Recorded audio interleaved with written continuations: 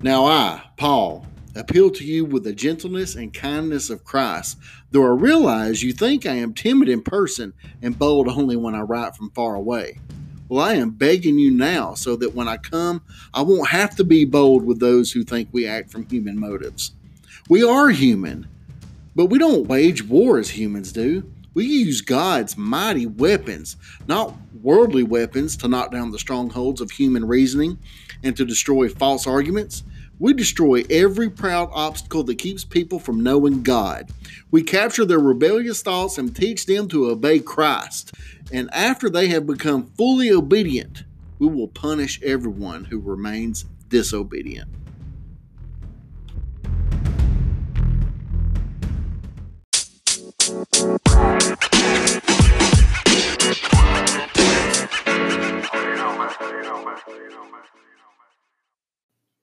Welcome to the Powell Perspective. I'm your host, Kris Powell.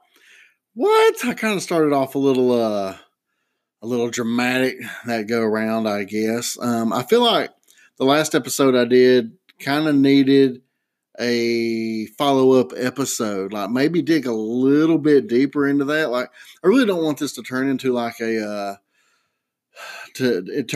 sermon deal. I'm just really trying to help people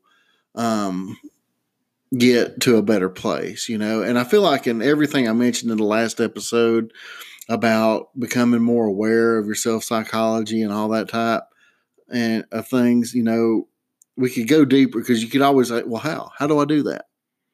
Well, I can't remember if I'd mentioned it or not, but it's like when you start recognizing what part of the cycle you're in, first you have to admit you have a cycle.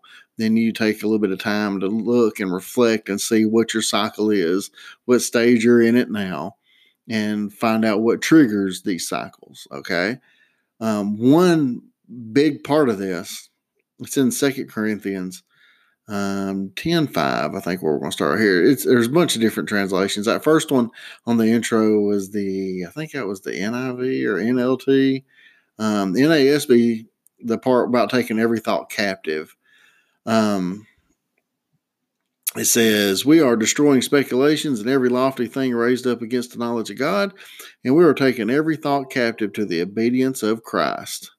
Well, how do I do that, Kris? How do I take every thought captive? Well, if you'll slow down just a little bit and realize where things tend to go off the rails, and it tends to go off the rails when you're overthinking or something happens and this thought process starts. Well, if you can start stopping yourself at the beginning of these things and taking every thought captive means everything. It means somebody threatens you or talks smack about your family or whatever. You take all that stuff and how you would usually respond to it and think, how would Jesus respond in this moment right here? Okay. And it takes a lot of humility. And it's something that's not very big in our culture now, is humility. It takes a lot of humility to really go, okay, well, how did Jesus handle these things? Because if we look back, Jesus got upset and flipped over some tables when people were disrespecting his Father's house. So anger is a natural thing. Yeah, we have that. It's here. We have to deal with that. But when it comes to the day-to-day struggles of life, getting mad all the time is not natural. While being angry, and anger is a natural thing, it's happening every day. It really ain't. More than likely you're getting angry about something stupid. But Jesus himself, and I say this to myself a lot. When I want to get mad at somebody or I want to lash back at people for doing whatever, the Lord puts this in my head all the time. You realize that while they were nailing Jesus to the cross, like they've already beat the snot out of this man, has ripped his flesh, has beat him to a pulp, has forced him to carry this cross. This cross wasn't made out of carbon fiber. It wasn't light. It was a big, heavy cross made out of 2 pieces of tree that he had to carry. And after all that, bleeding out and just pummeled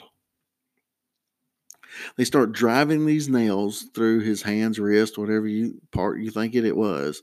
But they start drilling these, not drilling, but nailing these big old like nails, like the size of railroad spikes or something, maybe about half the thickness of a railroad spike. I don't know. But either way, it hurts. But while they're doing that, he is praying for God to forgive them while they're doing it. He didn't have to get nailed to the cross and lash out at them while they were doing it, cussing them, calling them all kinds of whatever. Chill back for a little while, let the pain subside, really think about how he overreacted or whatever, and then come back and apologize to him and then ask God to forgive him. No. In the heat of the storm, in the heat of the moment, when the nails were piercing his skin and breaking bones and all that, in that moment, he's asking God to forgive them. They're not even done doing what they're doing to him, and he's already asking for forgiveness for them. So, wow. So we can't take every thought captive. We can't control our emotions because, well, it's just, I'm an Aries, and Aries are just off the chain, and I am an Aries, and there's a lot of stuff that all that crap says that I should be like, that I am like, whether you think that's the devil or whatever, it's pretty accurate sometimes, but it's not a cop out to just do what you want to do and to behave a fool. So we take every thought captive by submitting it to the obedience of Christ. Somebody cuts you off. You know what? We would typically get mad, probably throw a finger. I know I've done it. Man, I wish it had been longer since I've done that. But it ain't been too awful long. But, I could understand more if the person like ran into you and you got in a wreck and you had your kids with you. Yeah, I'd probably be kind of smoked too. But somebody just cuts you off, you're more or less just mad because you feel like they overpowered you or overcame you somehow.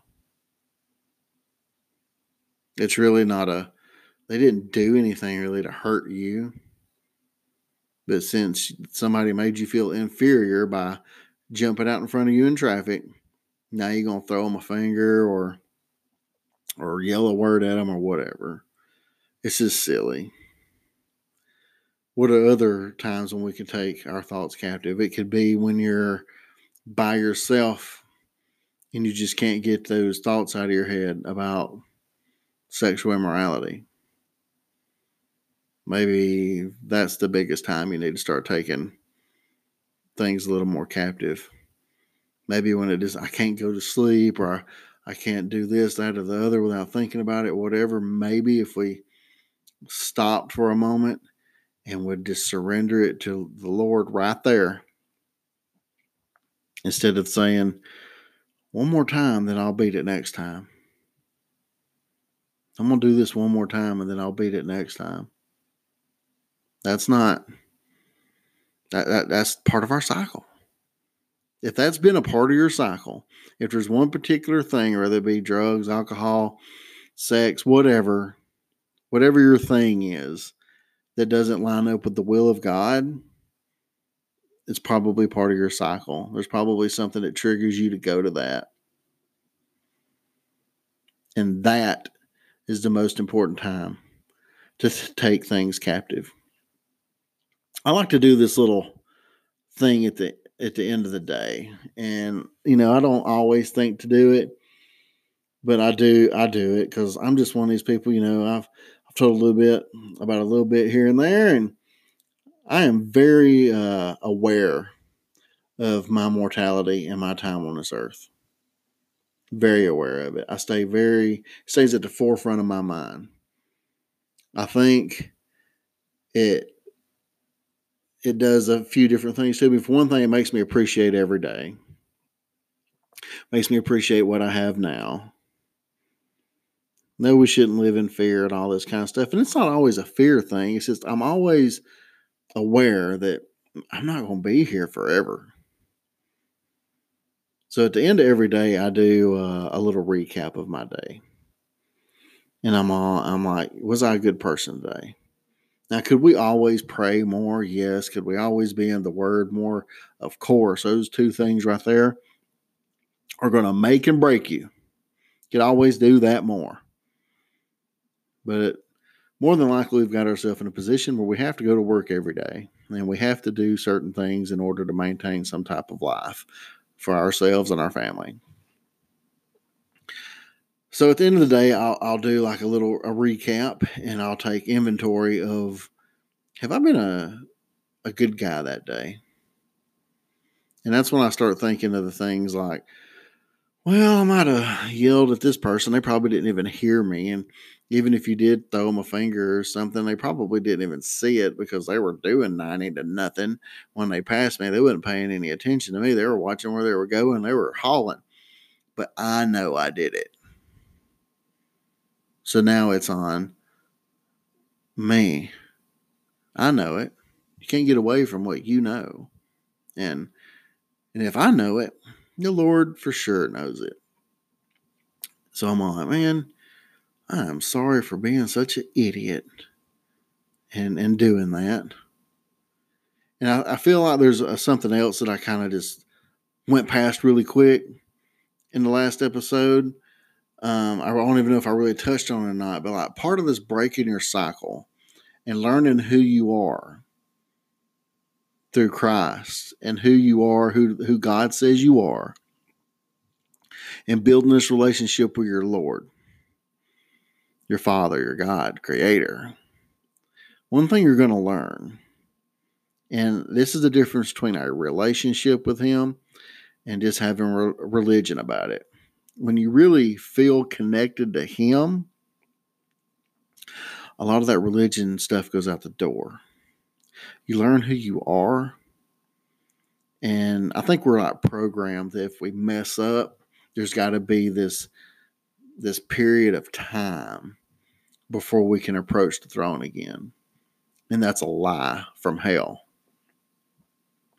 Well, I had premarital sex with this person, or I drank this bottle of liquor, blah, blah, blah.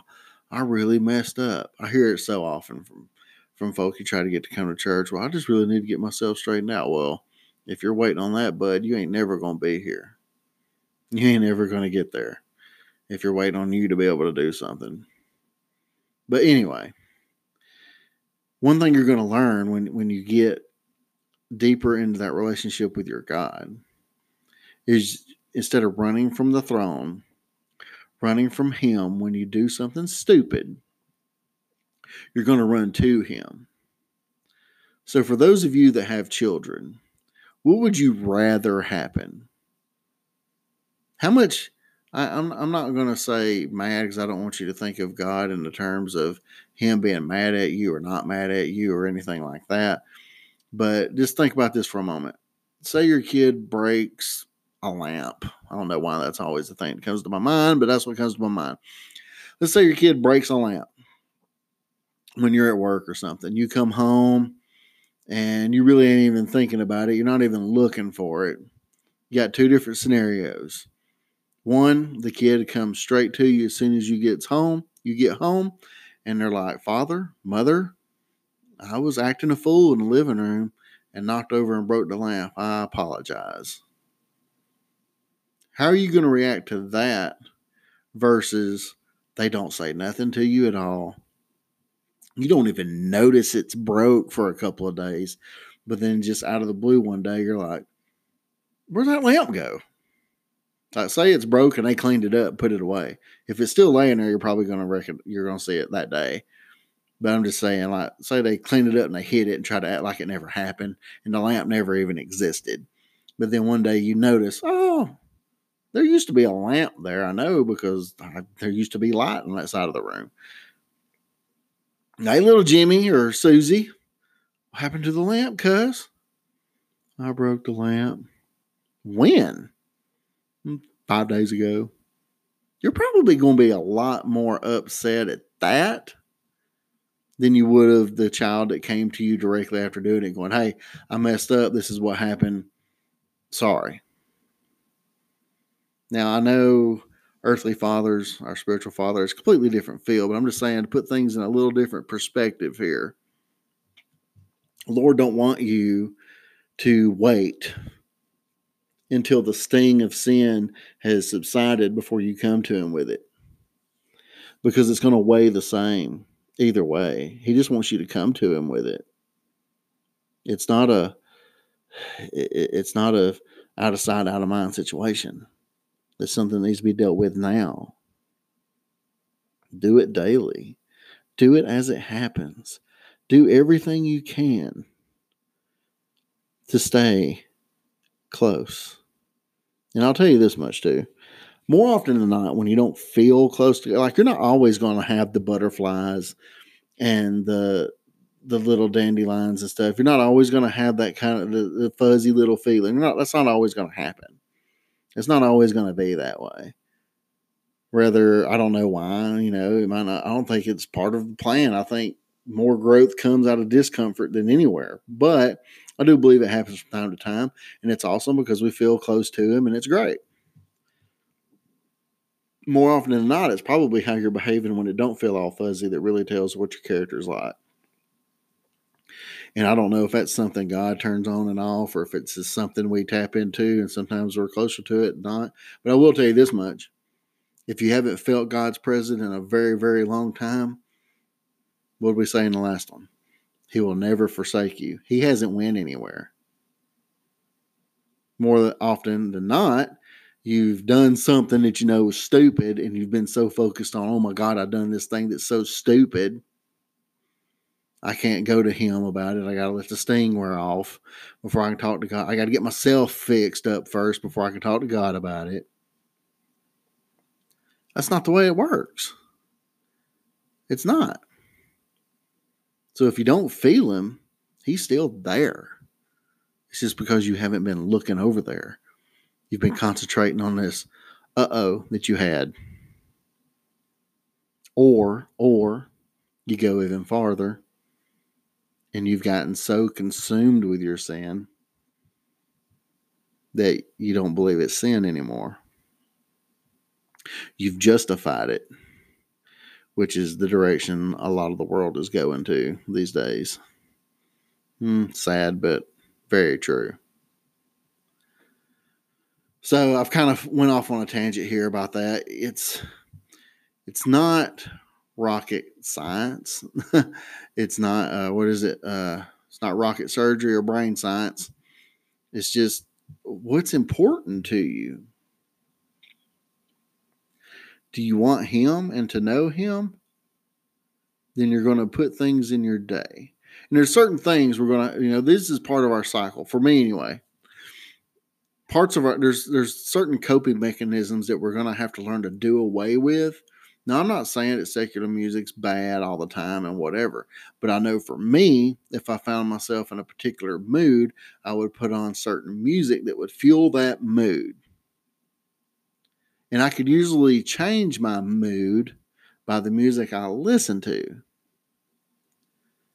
And I got in a habit for a long, long time that if I was in a depressed mood, because I've dealt with depression most of my adult life, on and off.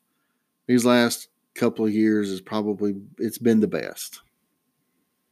Since I've learned the things I've learned. Not saying it hasn't reared its head every now and then, because it has.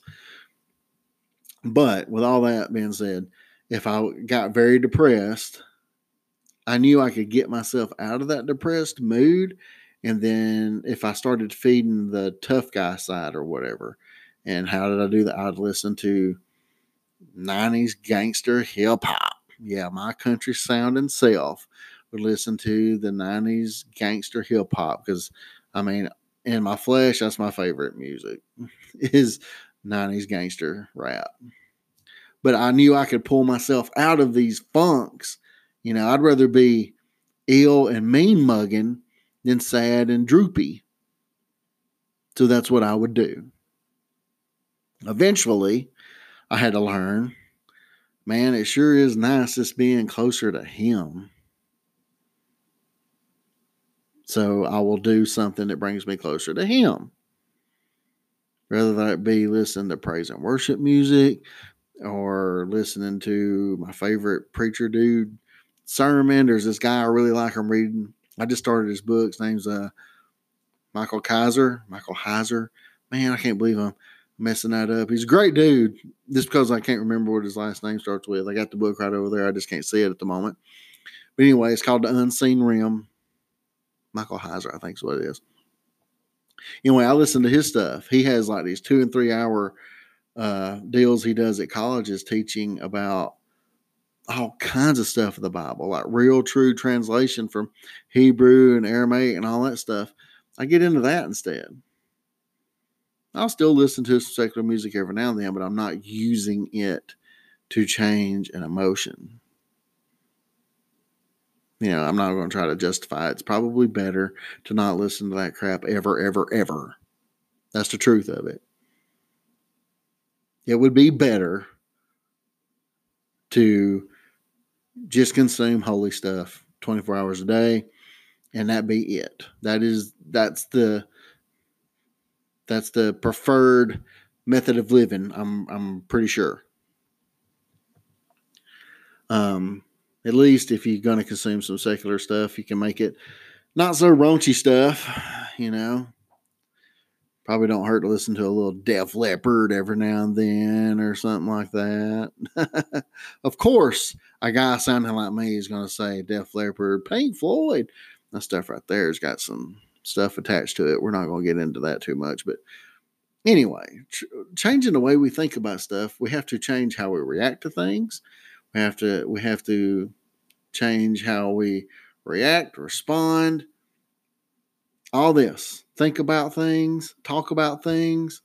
We have to change all that in order to get everything centered. And what comes out is a product of what's going in. So if you're just filling this vessel up with garbage, you're probably not going to get gold nuggets out of the other end of it. You're probably just going to get a condensed garbage. But if you're just stuffing light inside this thing, and joy and knowledge of Him, and you're just stuffing all this stuff. Now, attacks are going to come. I said that in the last episode. It's going to happen. But as you're stuffing and you're doing all this stuff, all this great things are happening, you're just stuffing it in there, then only good things can help but to come out. You ever seen the YouTube video where the dude takes the 3 glasses of water and puts the black in one, then you pour the Jesus in it and it makes it clear, yada, yada. Well, that's kind of how it works. You can run this darkness off if you put enough light in there. Light cannot, darkness, let me get my tongue untied. Darkness cannot dwell where the light is. Right? Right. What does the scripture tell us? You're the light of the world. Don't put a lampshade over it. Be the light. You don't have to wait on some self-proclaimed prophet or apostle or whatever to come to your town and to touch you, to unlock something inside you. You don't need all that. That don't have to happen. As soon as you accepted Jesus, you got the same Holy Spirit that raised him from the grave now dwells in you. You don't have to have special Billy Bob from Florida or Texas or wherever to come do it for you. They're probably just going to play on your emotions and try to get a love offering. I'm just saying. But anyway, you don't need all that. You do need a good church family. That is going to help tremendously. We're told not to forsake the gathering. Let me tell you, it was a scene from that movie back in the day, Soul Food, where she's all like, to get, individual, we're fingers, together we make a mighty fist, blah, blah, blah. And this is true, dude, or gal. It's very true. With a team of other people, you're going to go a whole lot further. You're going to be a whole lot stronger, a lot more resilient. You're going to have some accountability. You're going to have some people that's going to check in on you. Like when you find a legit place, there's going to be some places that, I can't, if you lived here in Rome, I could give my recommendations. Not that I know everything about everything, but I'd give you recommendations to the handful of places that I would go here. one of them being where I do go, obviously. But there's going to be some places that you can go in, go through a whole service, maybe shake one person's hand and dip out. And let me tell you, that is not the way it's intended to work. You really need to get in there, get to know some people, and get surrounded by some really good people that are going to hold you accountable and love on you and teach you and disciple you. We all need that discipleship. And that's what's like really went downhill in a lot of churches. We're kind of changing gears here a little bit, because we find the today's Christian, we find it happening so often that yes, they come, we're getting people saved and they accept Jesus, and the capacity of heaven is growing, more people going, but they're still living in hell on earth because they're not being discipled how to tap into the Holy Spirit and how to live with it. We're just giving them a license or whatever you want to call it, fire insurance for what will happen when they die, but we're not showing them how to live it here. Todd White's somebody I used to listen to a lot, and it's something he says, and I think he took it from somebody else. It was like, Jesus did not pay the price to get you into heaven, but he paid the price to get heaven into you. We are told attacks will come. Things will happen. There will be some shadiness along the way. But we are to be carriers and ambassadors of joy. And the only way that's going to happen is if we break through this cycle we keep going through of up, down, up, down, up, down. Now, life is just up, downs. I know I don't want to keep talking in circles. That's just there's going to be ups, there's going to be downs. If you're having the same ups and the same downs all the time, I have to question myself and think it's probably something I'm doing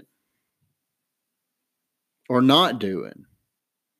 Either way, if you don't do anything different, nothing different, anything. If you don't change, then there ain't change. You know what I mean? Keep doing the same thing, you're going to keep getting the same thing. Don't do anything different, you're not going to get anything different. I can say it a bunch of ways. But I'm going to try to be a little less preachy in the next coming episodes. It's just after I usually listen to my episodes on my way to work, like the day after I record them. And after I recorded that last one, I've got some positive feedback from some folks, and I really appreciate that. I really do. But I just felt like I left a few things out. Nobody told me this. It's just when I listened to it, I was like, man, I feel like I left a few things out. Maybe I need to get past this whole trying to limit everything to about 30 minutes. I've had a few that are longer, but when I'm by myself, I'm like, y'all probably don't want to listen to me talk that long. So I try to limit it to 30 minutes because I would think you could probably get that listened to on your way to work. If not, half of it on the way there, half of it on the way back, whatever. But anyhow, I think that'll do it for now. I think I have been on this soapbox long enough. Keep in mind, people, I struggle with this stuff too. Maybe we can have accountability with one another and learn. If you want to reach me, it's Kris Pyle, KRISPYLE on Facebook. Same name, add an 80 at the end on the Instagrams.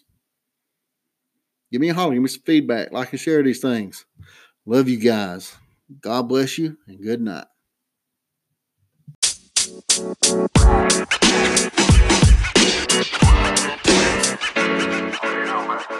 You know, man.